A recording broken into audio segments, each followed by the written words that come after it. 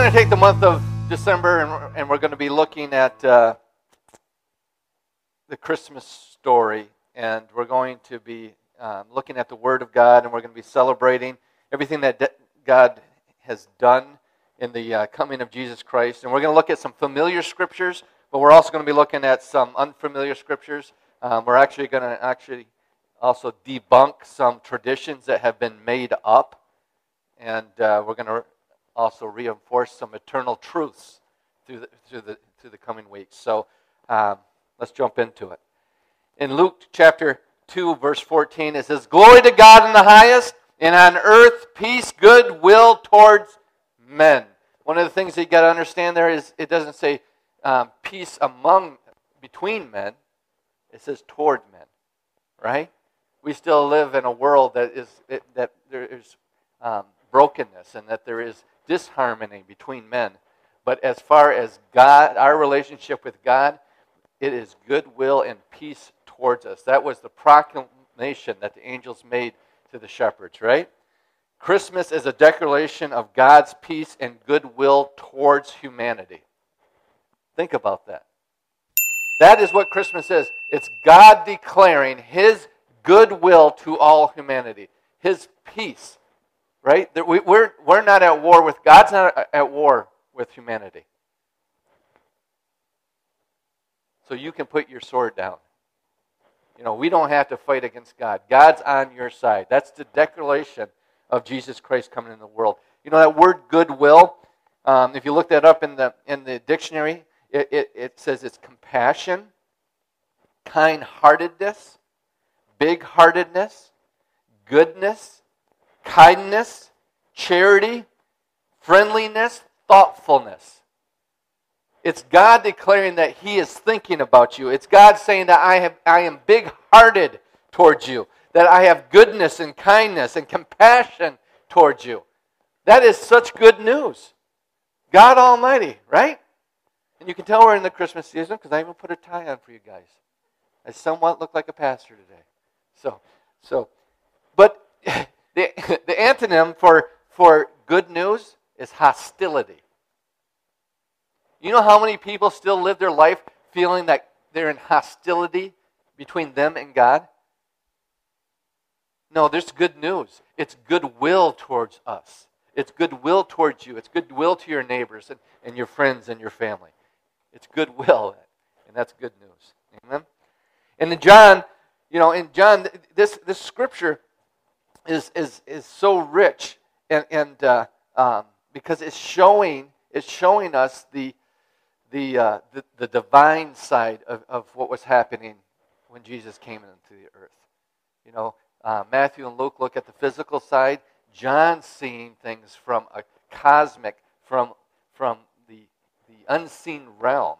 And he says, "In the beginning was the Word." So what does John do? He takes Jesus and he places him right with God, that He is God. In the very, very beginning, He always was. He is the eternal one, right? And then he says, "And the Word was with God, and the Word was God." He is our eternal Savior. He is God Almighty. And it says, He was in the beginning with God, and all things were made through Him. So the earth and everything we see, and you in particular, were made through Jesus Christ. And without Him, nothing that was made was made. In Him was life, and the life was the light of men. If you want life, you have to come to Jesus. Jesus is what truly brings life into your being. Jesus is the one that brings light. If you feel dark, if you feel depressed, if everything seems to be anti-blessed, anti-light, it just seems like things are closing in around you, come to Jesus, because Jesus is the one that brings light. And it says, "And the light shines in darkness, and the darkness did not comprehend it." So many people do not comprehend why Jesus Christ came, why the light shined, and they could not comprehend what God was actually trying to do in the earth, and what He not only tried to do, but He did do and accomplish through Jesus Christ. It goes on to say in verse 14, "And the Word became flesh." So this eternal one all of a sudden stepped out of eternity into time and space. He put on flesh and he dwelt among us. That is, I got a lot to cover, and I got to speed up. But think about that. People say that all religions are the same. It's garbage. Do not allow them to get away with saying that. Christianity is so far away. All other religions are about this deity that lives separate and far away from humanity, and you have to do these certain things to climb that ladder to maybe get into his good graces. Christianity is about a creator, a father, God Almighty, that came to his creation because he knew that we could never climb a ladder to get to him. He came to us. He dwelt among us. That is the humility of our God, the humbleness of our God, the love for us from our God. He says, and we beheld his glory. How did we beheld the glory of God? In Jesus Christ. The glory as the only begotten of the Father, full of grace and truth. And one of the great things, see, nothing is written in the Bible by happenstance. You know, throughout the Gospels, it's constantly saying the only begotten, the only begotten, the only begotten. There's a great shift that happens in the epistles.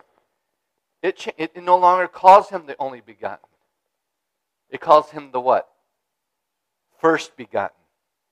That seems subtle. That seems, what's the big deal? No, there's a huge deal. Because when he was walking the earth, he was the only Son of God. But after he went to the cross and people could be born again and a new spirit put within them, then he's no longer the only Son of God. He was the first begotten of God. And the disciples were begotten. And on the day of Pentecost, thousands were begotten. And somewhere down the line, you were begotten, and you became a son and daughter of God. That is such good news, and that's such good truth. The only begotten of God, of the Father, full of grace and truth. It's amazing that Jesus is the one that reflects the Father. Jesus is the image of the Father, and it says that in him he's full of grace and he's full of truth. You know, it doesn't say he's full of wrath. It doesn't say that he's full of condemnation. He's not full of vengeance. And it's amazing how many people focus on those types of words when they're talking about our Heavenly Father. And the truth of the matter is he came to show us that he's full of grace and truth. And that's good news. In verse 16 it says, and of his fullness, what's he full of? Grace and truth. Grace is God's favor, his ability, right? And of his fullness, we have all received. We have received the fullness of who Christ is. And grace for grace. Not punishment for punishment. Not law for law. Not grace for grace. It's like the waves coming in. You receive God's grace over and over and over again in Christ Jesus. Why? Because for the law was given through Moses, but grace and truth came through Jesus Christ. Do you notice something here? When the law was given, God was at a distance in the law. He came and was given to humanity, or to the Jews, to Israel, through Moses. But grace and truth, when that was given, it came. God came, because that's who he is. God came and dwelled among us. He was close. He was Emmanuel with us. No one has seen God at any time. Uh-oh. So how can we really know what God's like? If no one's ever... That means Moses never seen God. He might have seen aspects of God, but to understand who God is, Moses never understood him. Elijah never seen God. The prophets never seen God. Think about that. It's saying that no one has ever seen God. the only begotten Son who is in the bosom of the Father, he has declared him. Do you understand what he's saying there? He's saying that no one understood God. No one could properly show you who God was or tell you who God was. Only Jesus Christ, the only begotten from God, can declare him to us. So how you see God has to be filtered through Jesus Christ and Jesus Christ alone. Does that mean that we throw out the Old Testament? No, we filter that through Jesus Christ. Amen? And if there's a truth that we see in the Old Testament that doesn't line up with who Jesus Christ showed God to be, who we are in Christ in the new creation, you have to throw that out. That truth that you think about God, if it doesn't line up with Jesus Christ. And a lot of people say, yeah, I understand. You'd be shocked at the amount of people that cling on to Old Testament doctrines that are anti-Christ. I mean, the book of Job is a huge one. They raised Job right up with Jesus Christ. What about Job?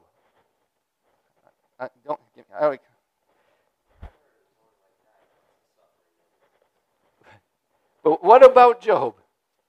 And I always say, what about Jesus? Amen? So this is John seeing the eternal one. Think about that. The eternal one. The Word became flesh and dwelt among us. What Word was that? The Word of God. Who is the Word of God? Jesus Christ is the Word of God. Right? And everything that you read in Scripture is Jesus Christ. He put on flesh and came and dwelt among us.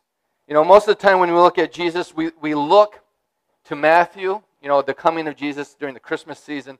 We look to Matthew and Luke, right, when we read Scripture. The story of Mary and Joseph, the angels, the manger, the shepherds, all of the things that we love about the Christmas story. And it's beautiful. It's a beautiful story, but the problem with it is it only gives us a picture of what happened in the natural. When we read the Christmas story in Matthew and Luke, it's only showing us what's happening in the natural, what's going on in the natural. Do you know that there were things that were happening in the unseen realms also when this was happening? There was things happening in the realms of the heavens. And sometimes that gets overlooked with all our Christmas tradition. So today, can we look at a little bit of the eternal today?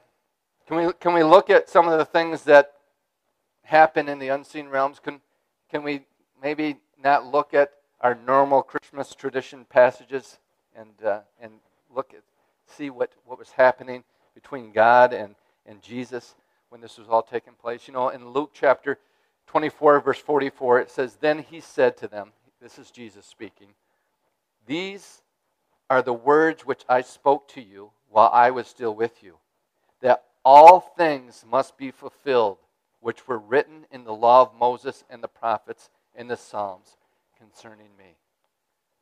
The Word became flesh. The Word became flesh. All of those prophecies, all of those things that were said about the Messiah, thousands. The closest scripture to the birth of Jesus was 500 years. 500 years before Jesus came into the earth, Scripture was written saying exactly who he would be, what he would do, how he would die, even that he'd be raised again and seated at the Father's right hand. Think about that. And Jesus said that he had to fulfill everything that was written about him in the law of Moses, the prophets, and the Psalms. That's amazing. That's amazing. Jesus came to fulfill Scriptures. Why? Because he's the Word that became flesh. And those Scriptures give us divine insight to who Jesus is and what he was anointed to do. Do you know that word Christ? Jesus Christ means anointed one. He is anointed as king. He was anointed to do things. do something for humanity. Scripture even gives us insight into the conversation that Jesus had with the Father before he came into the earth. Did you know that? Do you know that Scripture actually shows us the conversation that Jesus had before with God the Father before he came into the earth? That's interesting, isn't it? Wouldn't you want to know what they were talking about just before the Word became flesh and dwelt among us? It's funny that this is one of the last conversations that the Son had with the Father just before putting on humanity, yet it's never read at Christmas time. Well, we're going to read it today. And I think it might become one of your favorite Christmas verses. In Hebrews chapter 10, verse 4, it says, "For it is not possible that the blood of bulls and goats could take away sins." See, God had a problem. God had a problem. He wanted to take away the sins of the world. But he couldn't do it in the system of sacrifice, of bulls and goats, of religious tradition, of duty, of continually sacrificing and working and atoning for our wrongdoings. God wanted to deliver humanity from the weight and burden of sin, but there was no way to do that in the earth. So what was God to do? Verse 5, "Therefore, when he came into the world, he said, 'Sacrifice and offering you did not desire, but a body you have prepared for me. In burnt offerings and sacrifices for sin you had no pleasure.'" See, God had no pleasure in burnt offerings and sacrifice. He did not desire them. Why? Because it could not save us. Do you understand? Do you understand why God did not desire those sacrifices? It wasn't because they weren't good enough for him. It's because it wasn't working to save us, to deliver us, to cleanse us from guilt and condemnation, so that we would draw near to him as children of God. It couldn't put a new spirit in us. It couldn't save us, right? That's why God had no pleasure in them. It wasn't because, he desires human sacrifice. That's a greater sacrifice than animal sacrifices. No, he never desired you to die for him. Because you couldn't even save yourself. A slave could not make another slave free. Only a free man can set slaves free. And we were a slave to sin. We were a slave to Satan. We were a slave to this fallen world. And Jesus Christ, God himself, became the sacrifice. I don't think we really comprehend that. Again, it goes back to we are not like any of the other religions in the world. We have a God that died for us. Other religions say that their God demands that you die for him. We have a God that died for us. That is so beautiful. So anyways, God didn't have pleasure because the sacrifice, the burnt offerings, they couldn't deliver us from the prison of sin, the chains of bondage. Therefore, when he came into the world, when did Jesus come into the world? At Christmas time. I know that when we celebrate Christmas, this isn't the time that Jesus came into the world. This isn't the exact date. December 25th isn't actually when Jesus came into the world. But this is when we have chosen to celebrate and to remember that Jesus Christ came into the world. And so when did Jesus come into the world? At Christmas, right? But I want you to notice the next two words. He said. Jesus is having a conversation with the Father.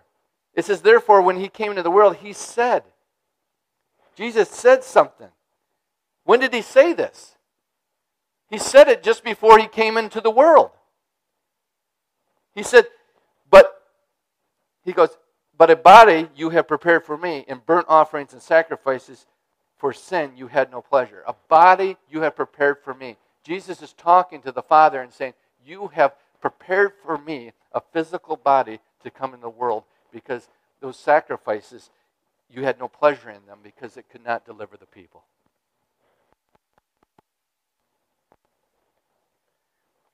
Verse 7. Then I said, behold, I have come. In the volume of the book it is written of me to do your will, O God. The second member of the Godhead spoke to the first member of the Godhead and said, sacrifice and offering you do not desire, but a body you have prepared for me, and burnt offerings and sacrifices for sin you had no pleasure. And then he said, behold, I have come. When did Jesus come? On Christmas. This was a conversation that God the Father and God the Son had just before Jesus came into the earth. And it was all about you. They're having a conversation about you. They're having a conversation about humanity. How can we deliver them? How can we save them? How can we rescue them? That's amazing. I mean, this verse outshines everything as far as I'm concerned about the coming of Jesus Christ. So much is brought out in Luke, and so much is brought out in Matthew of the physical birth and the physical coming of the Lord Jesus Christ, but not the spiritual reasons. And here in Hebrews chapter 10, the author nails it in just 4 verses. You can understand completely why Jesus came in 4 verses. In the volume, he goes on to say, in the volume of the book it is written of me. What's he saying? He says, every sacrifice spoke of me. Every commandment spoke of me. Every law spoke of me. Everything in the Old Testament, and I have come in the volume of the book. I am the Word that became flesh. I have come to fulfill every verse, every jot, every tittle of what the law said about me, and I have come to do the will of God.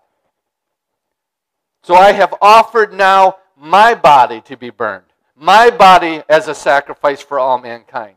And once I do, there will never be a need for another sacrifice ever again. I love it when God and Jesus talks about us. As a deity, as God,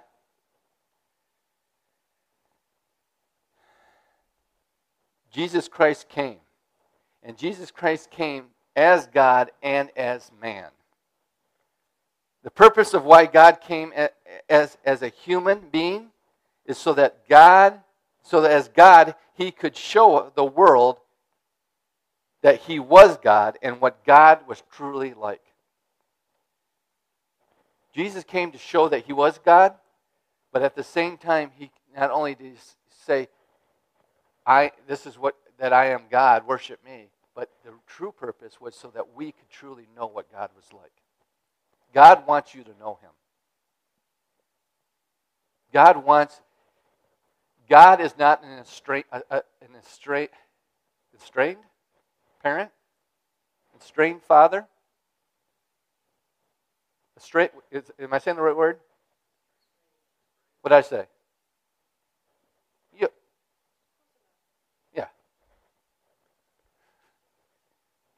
He's not a God that desires to be separate from his children.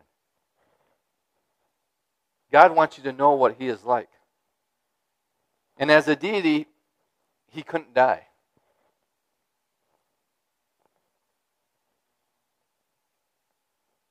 But as a human, he could.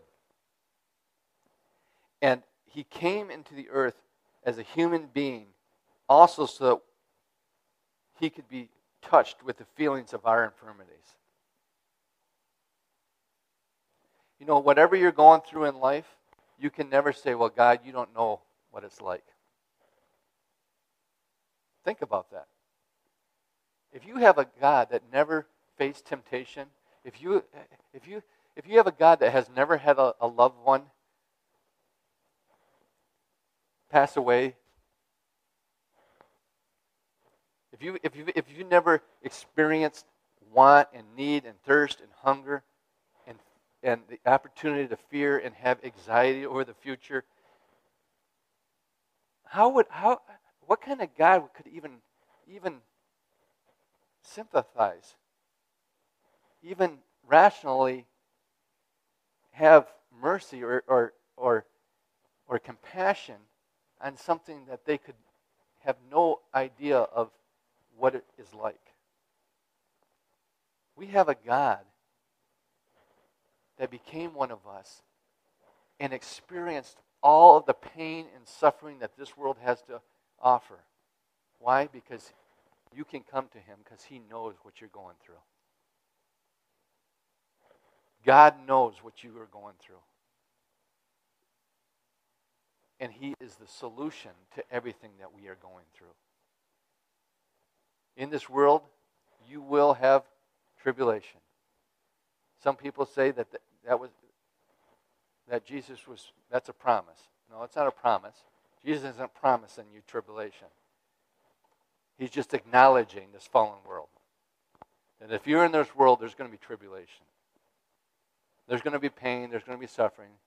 He says, but I have overcome the world. Jesus has overcome the world, and in Christ Jesus we can overcome. Amen? Amen. So he identifies us. And also as a human being, he could die for us. Right? Jesus didn't die in his deity. He died in his humanity. As humanity. Literally as humanity. Jesus is the representation of all humanity. And so as a deity, he couldn't die as humanity, though. Perfect humanity. He could offer up a perfect sacrifice which was not born in sin, which never committed sin, and went to the cross without any sin.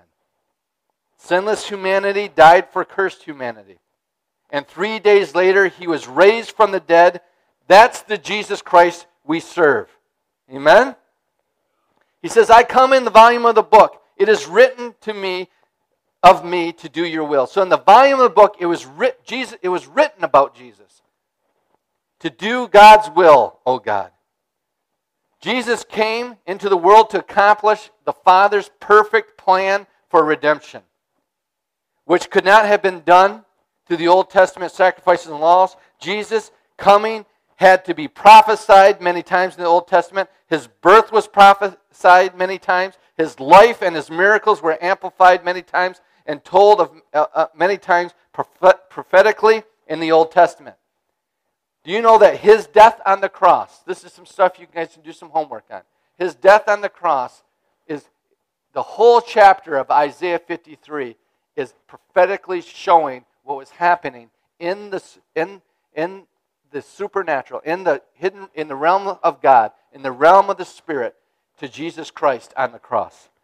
Isaiah 53. The entire chapter of Psalms 22, it's a full chapter dealing with Jesus' death on the cross, and Jesus fulfilled it perfectly. And what's interesting about that is Jesus had no power to fulfill that. He was on the cross. He couldn't make them gamble for his garments. He couldn't make it so none of his bones were broken. He couldn't make it that Jews and Gentiles gathered around him. It's a miracle. And it's only through the Word of God becoming flesh that it happened. And it says, in fact, when Jesus sat down at the right hand of the Father, and the Father said, sit at my right hand till I make your enemies your footstool, this was a quote from the Psalms. So literally, his ascension into heaven and sitting at the right hand of the Father was all prophesied through the Old Testament. Jesus fulfilled everything in the Old Testament. So when we see Jesus came, like he said, he came in the volume of the book. And what that means, the word volume, it's Jesus saying, I came to fulfill everything said about me to the finest and the smallest of details. Jesus fulfilled it all. You know, even on the cross, after he died, he was already dead. The Roman guards came up to him, and what they would do is they would break the legs of those that are being crucified to speed up their death, right? They couldn't raise themselves up to take a breath of air. And when they came to Jesus, they put a spear into his side, and blood and water flowed, and he was already dead. And they didn't break his legs. And that literally fulfilled a prophecy saying that not one of his bones would be broken. To say that there is no God makes you a fool.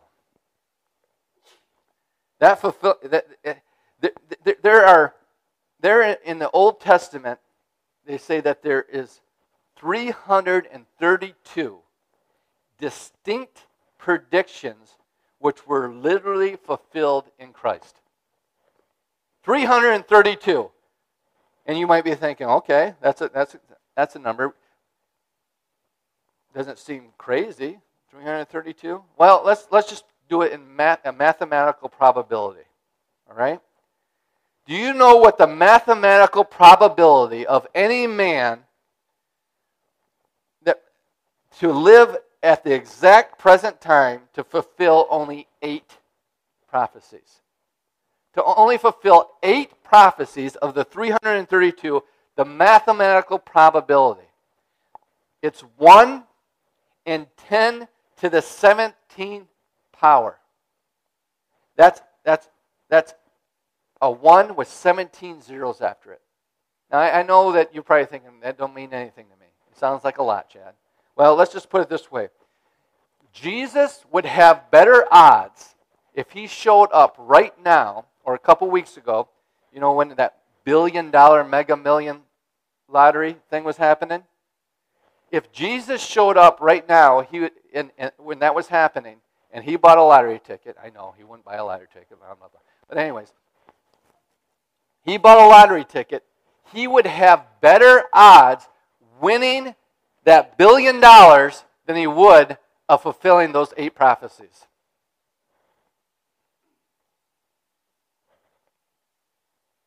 And he fulfilled it all. In the volume of the book, he came. To fulfill 48 prophecies, it'd be 1 in 10 to the 157th power. I mean, this is getting to the point of impossible. But all things are possible with God. Amen? So let's look at some of these Old Testament prophecies. Jesus said, I come in the volume book. We're going to look at the volume of the book. We're going to look at some of the prophecies of Jesus' birth, his coming in the earth. Every prophecy is a prophecy of his coming, but each one will give us a different slant on why Jesus came into the earth. In Genesis chapter 3, verse 15, we can't skip this one. This is the very first one. It says, and I will put enmity between you and the woman, and between your seed and her seed. He shall bruise your head, and you shall bruise his heel. This tells us that Jesus came to conquer Satan and everything that Satan had done to humanity. This prophecy came at the very same time God was speaking to Adam, a curse over Adam and Eve and Satan himself. The curse was placed on Adam. God said to him, you'll have to work and you'll have to make it by the sweat of your brow. Right? Why was this curse happening? It was a result. This curse was a result. It wasn't God's will. It was a result of humanity being disobedient to what God had said and not trusting God. Wanting to be their own gods. And I tell you what, the more and more you want to be your own God in your own life, the harder and harder it will be. We need to hear that. To the woman, he said, you're still going to have children, but you're going to have them with pain. There's going to be great pressure in childbirth. And then he said to Satan, he said, you're going to crawl on your belly, and you'll be in the dust forever and ever. God said, I'll put a division, an enmity between you, Satan, and the woman, between Satan and the woman. And right now, he's saying to Eve, right now Satan has conquered you, has conquered the woman, and there will be unity between them, right? They came into unity through the fall, but he says there's a division coming. There's going to be a division coming from humanity and Satan. And he says this division between you and the woman will be between your seed and her seed. And the seed of the woman will crush your head and you will bruise his heel. So he's saying that there's a separation coming through the woman, and I'm going to bring a Redeemer, and when the Redeemer comes, he will crush your head. You will manage to bruise his heel, but he's going to crush your head. See, if someone bruises your heel, that will heal, right? If you bruise your heel, it can heal. But if you have your head crushed, it'll kill you. God said that the bruising that you're going to do to Jesus will be temporary. And that's what we've seen on the cross. But the crush that Jesus will bring is eternal. Eternal. And eternity was going to start from the moment that Jesus Christ was raised from the dead. So again, God brings it out in these verses of Scriptures that Jesus was born to destroy the works of the devil. Amen? Isn't that good? We need to start believing that. Because it seems like the church, all we do is talk about the works of the devil. Right? Look at what he's doing in the world. Well, what's Jesus doing in the world? Well, I don't know. Well, he lives in you. That's what the church needs to start asking itself. Jesus destroyed the works of the devil. He has no power. The gates of hell shall not prevail against the church of Jesus Christ. See, John understood this. In 1 John 3:8 it says, he who sins is of the devil, for the devil has sinned from the beginning. For this purpose, the Son of God was manifest, that he may destroy the works of the devil. Amen. And right now, in your unrenewed mind, you're reading that and it says, well, I sinned. I must be of the devil. No. You're born again. You're the righteousness of God in Christ Jesus. Do you know what that means? That means you are not in bondage to sin. You have power to overcome sin. Start seeing yourself in Emmanuel, God with us. Start seeing yourself in Christ Jesus. He has destroyed the power of Satan. He destroyed the power of the works of the devil. Sin has no power over you because you are under grace. You are not under the law. Amen? Jesus has conquered sin in all mankind. And even the very sin, the nature of sin in us, given us control over it. Do you know that, it's weird how the church kind of teaches things that are so contrary to Scripture. We teach people that, there's a little bit of good and a little bit of evil in you. And you got to feed the good and starve the evil. That you still, you might be born again, but you still have a sin nature. You might still have a sin nature. I'm telling you, you cannot be born again and still have a sin nature. All things passed away. Behold, all things have become new. If all things have become new, you can't have the old. The old man was circumcised. That's a whole thing talking about Jesus and what Jesus accomplished. We won't get into that today because that makes people uncomfortable. I got a whole teaching on it. Maybe we'll do that this year. I don't know. But your old man was circumcised from you. That old nature. See, the problem is people think that I'm still a sinner. I still have that old sin nature. And if you think you still have it, guess what you're going to do? You're going to act like it. No, you've been born again. And Jesus has destroyed the works of the devil. We not only have a new nature in Christ Jesus, but He has given us the power to control sin rather than have sin control us. That's good news. Next of all, He died for sickness. This includes physical sin, sickness, and mental sickness.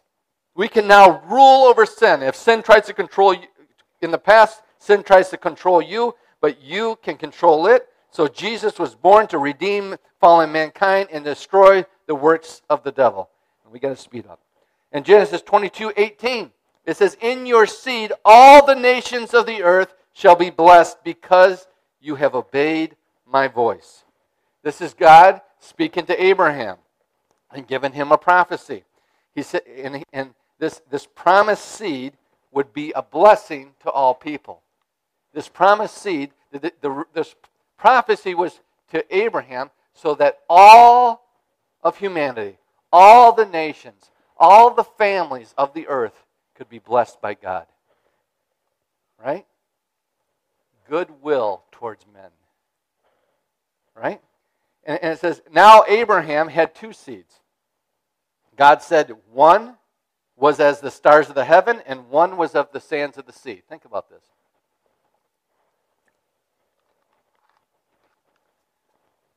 He said, count the sands of the sea and the stars of the heavens.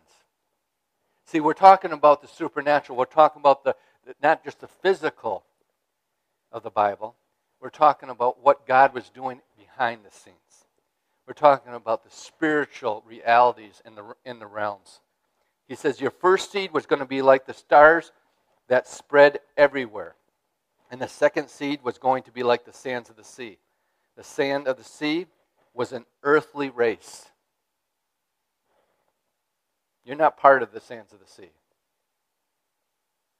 Because we have no Jewish people in this place. We have no Israelites in this place. Right? Not that they're not welcome. But anyways, the sand of the sea was an earthly race, and the stars of the heavens are a heavenly race. And actually, there's a whole teaching, maybe we'll get into that, of what the stars were saying. Because he said, recount the stars, recall the stars. And it tells the story of Jesus. But anyways, that's a whole other thing. God is simply saying, from you is going to come two offspring. And the one is a physical one that stands on the earth, the Jewish nation. Now they're not. Now the Jewish nation is not allowed into heaven simply because they're Jews. Do you know that? They have to be born again. They have to go from being the sands and the seas, an earthly nation, to a heavenly nation. Right? They have to be part of the heavenly nation. Then Abraham would have a seed like the stars, a nation that is a spiritual nation.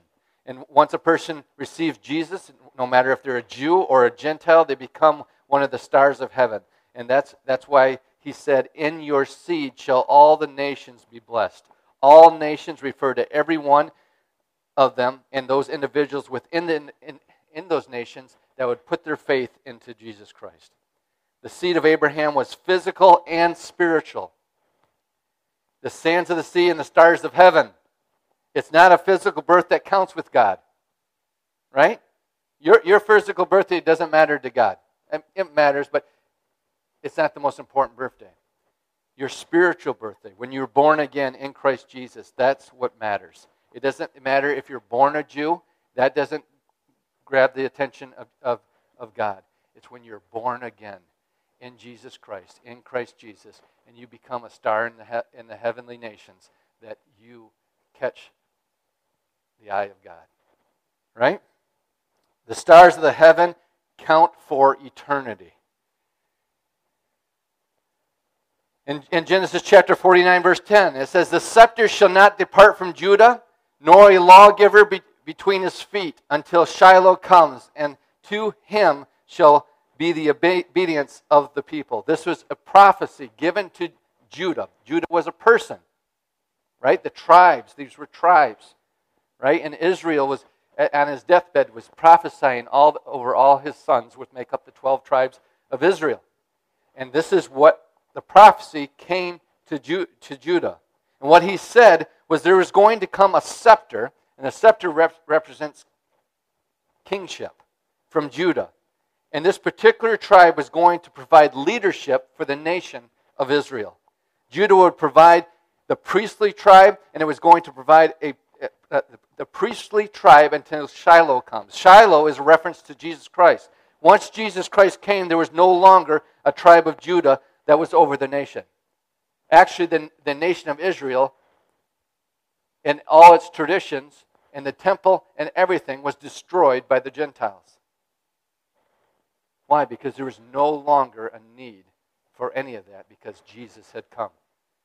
Jesus fulfilled this prophecy.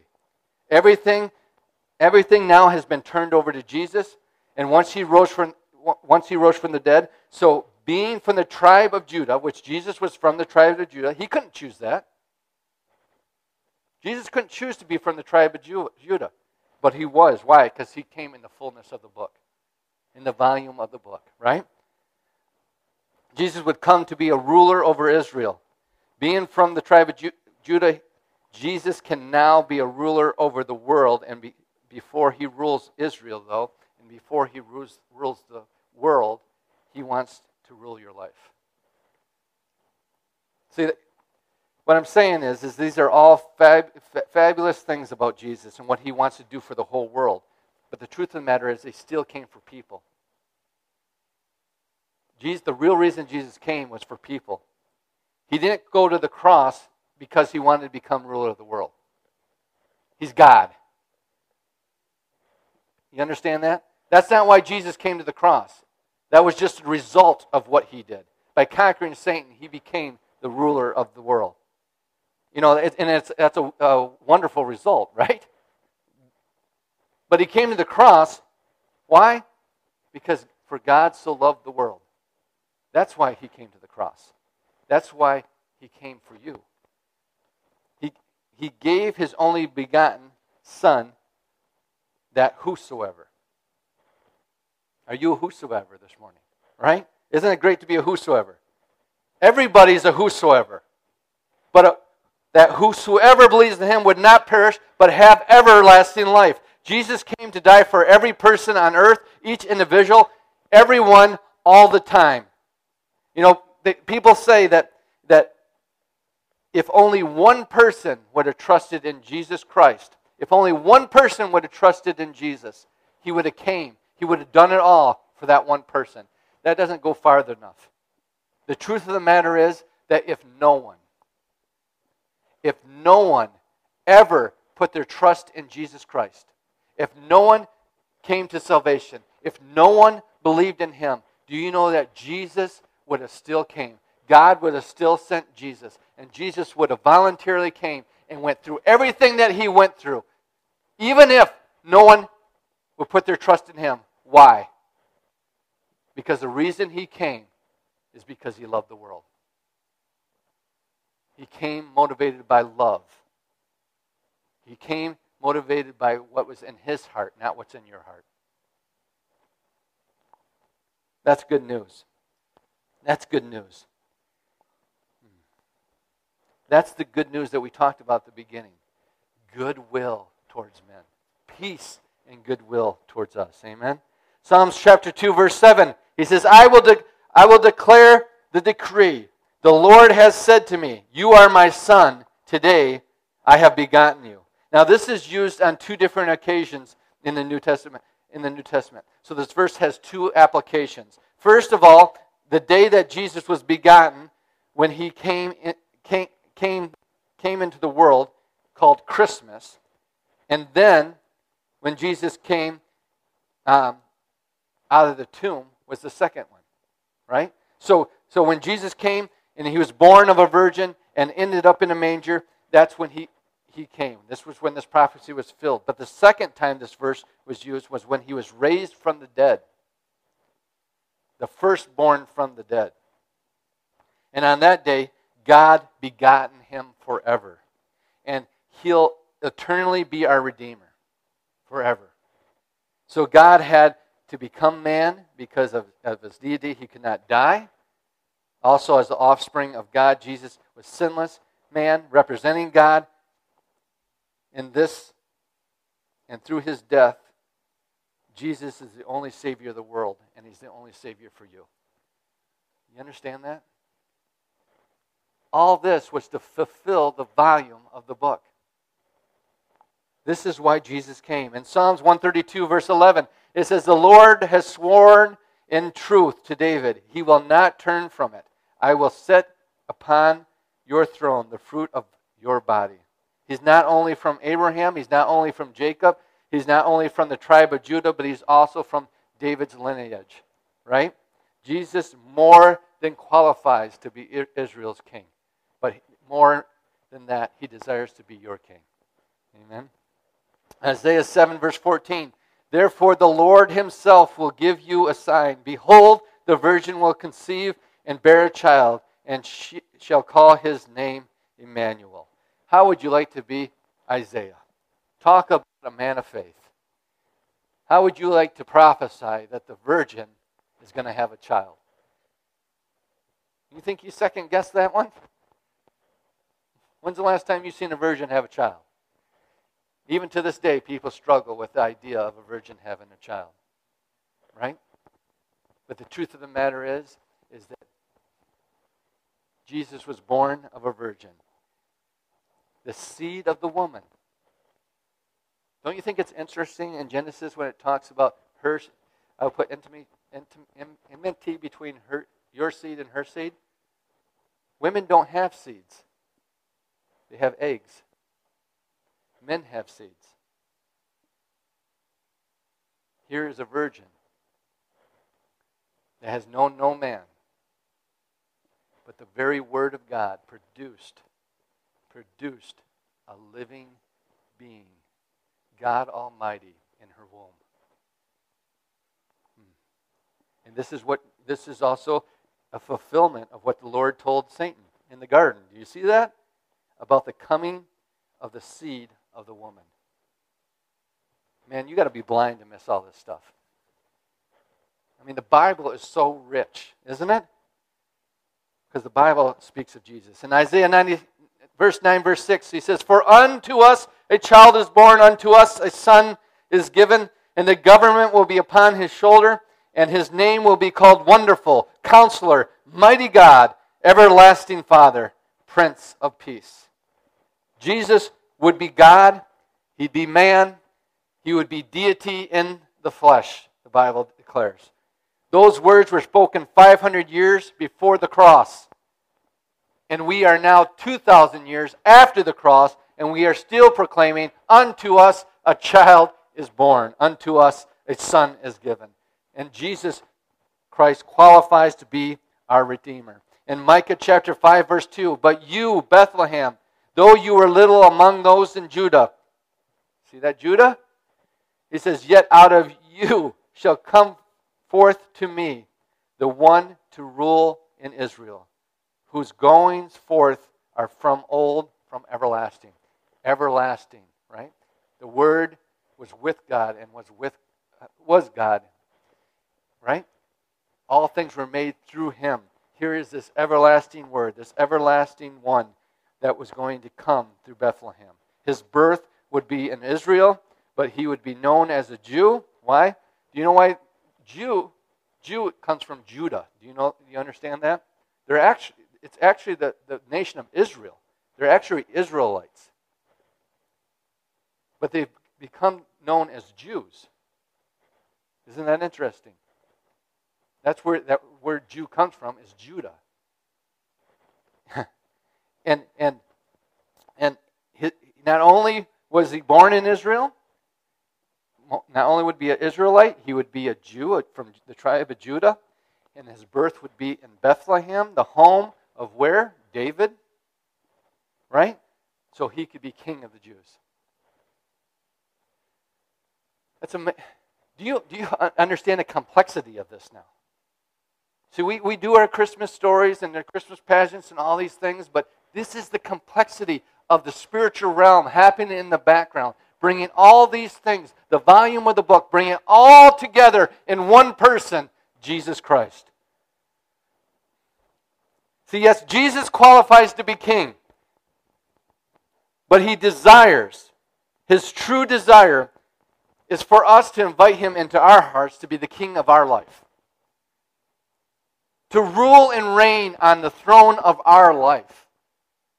That's the desire of Jesus. That's the desire of God, that we might become sons and daughters of God, that we would become like Him.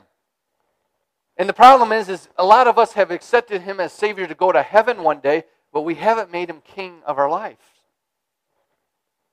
He's not sitting on the throne. We are.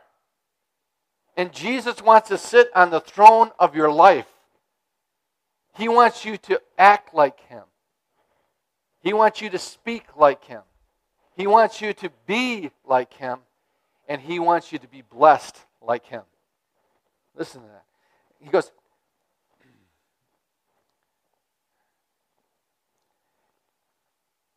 anywhere and everywhere where Jesus is king,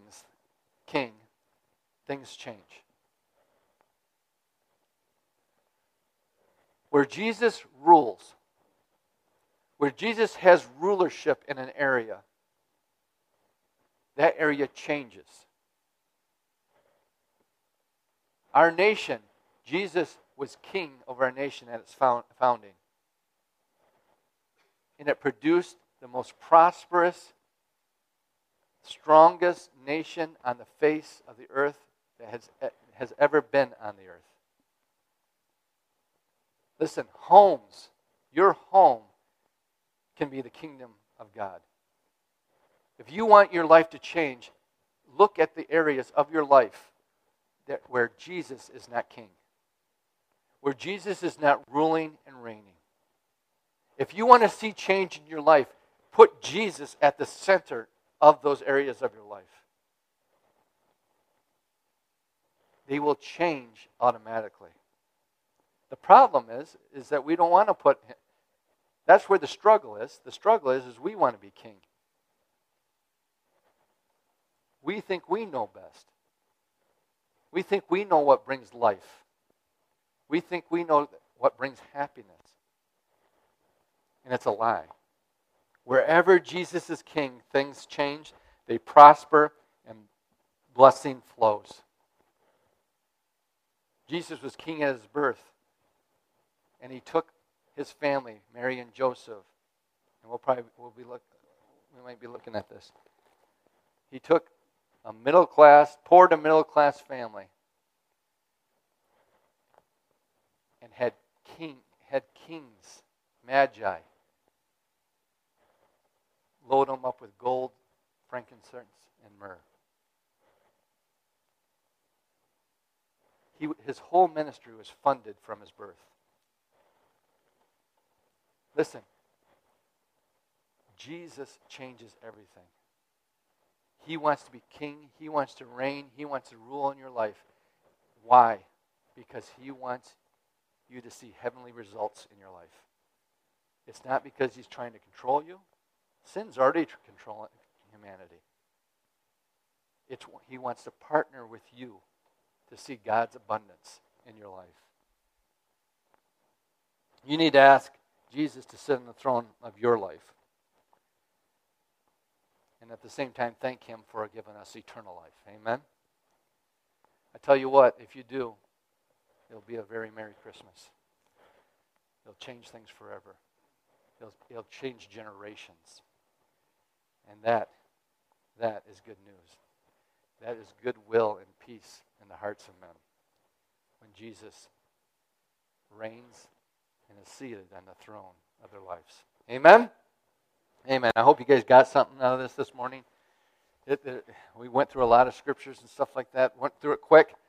But to see that in the fullness of the book, in the volume of the book, Jesus came to do the will of God. And the reason that He came was so that we could be delivered from Satan. We could be delivered from the power of Satan. We could be delivered from sin and all the residue and the results of sin.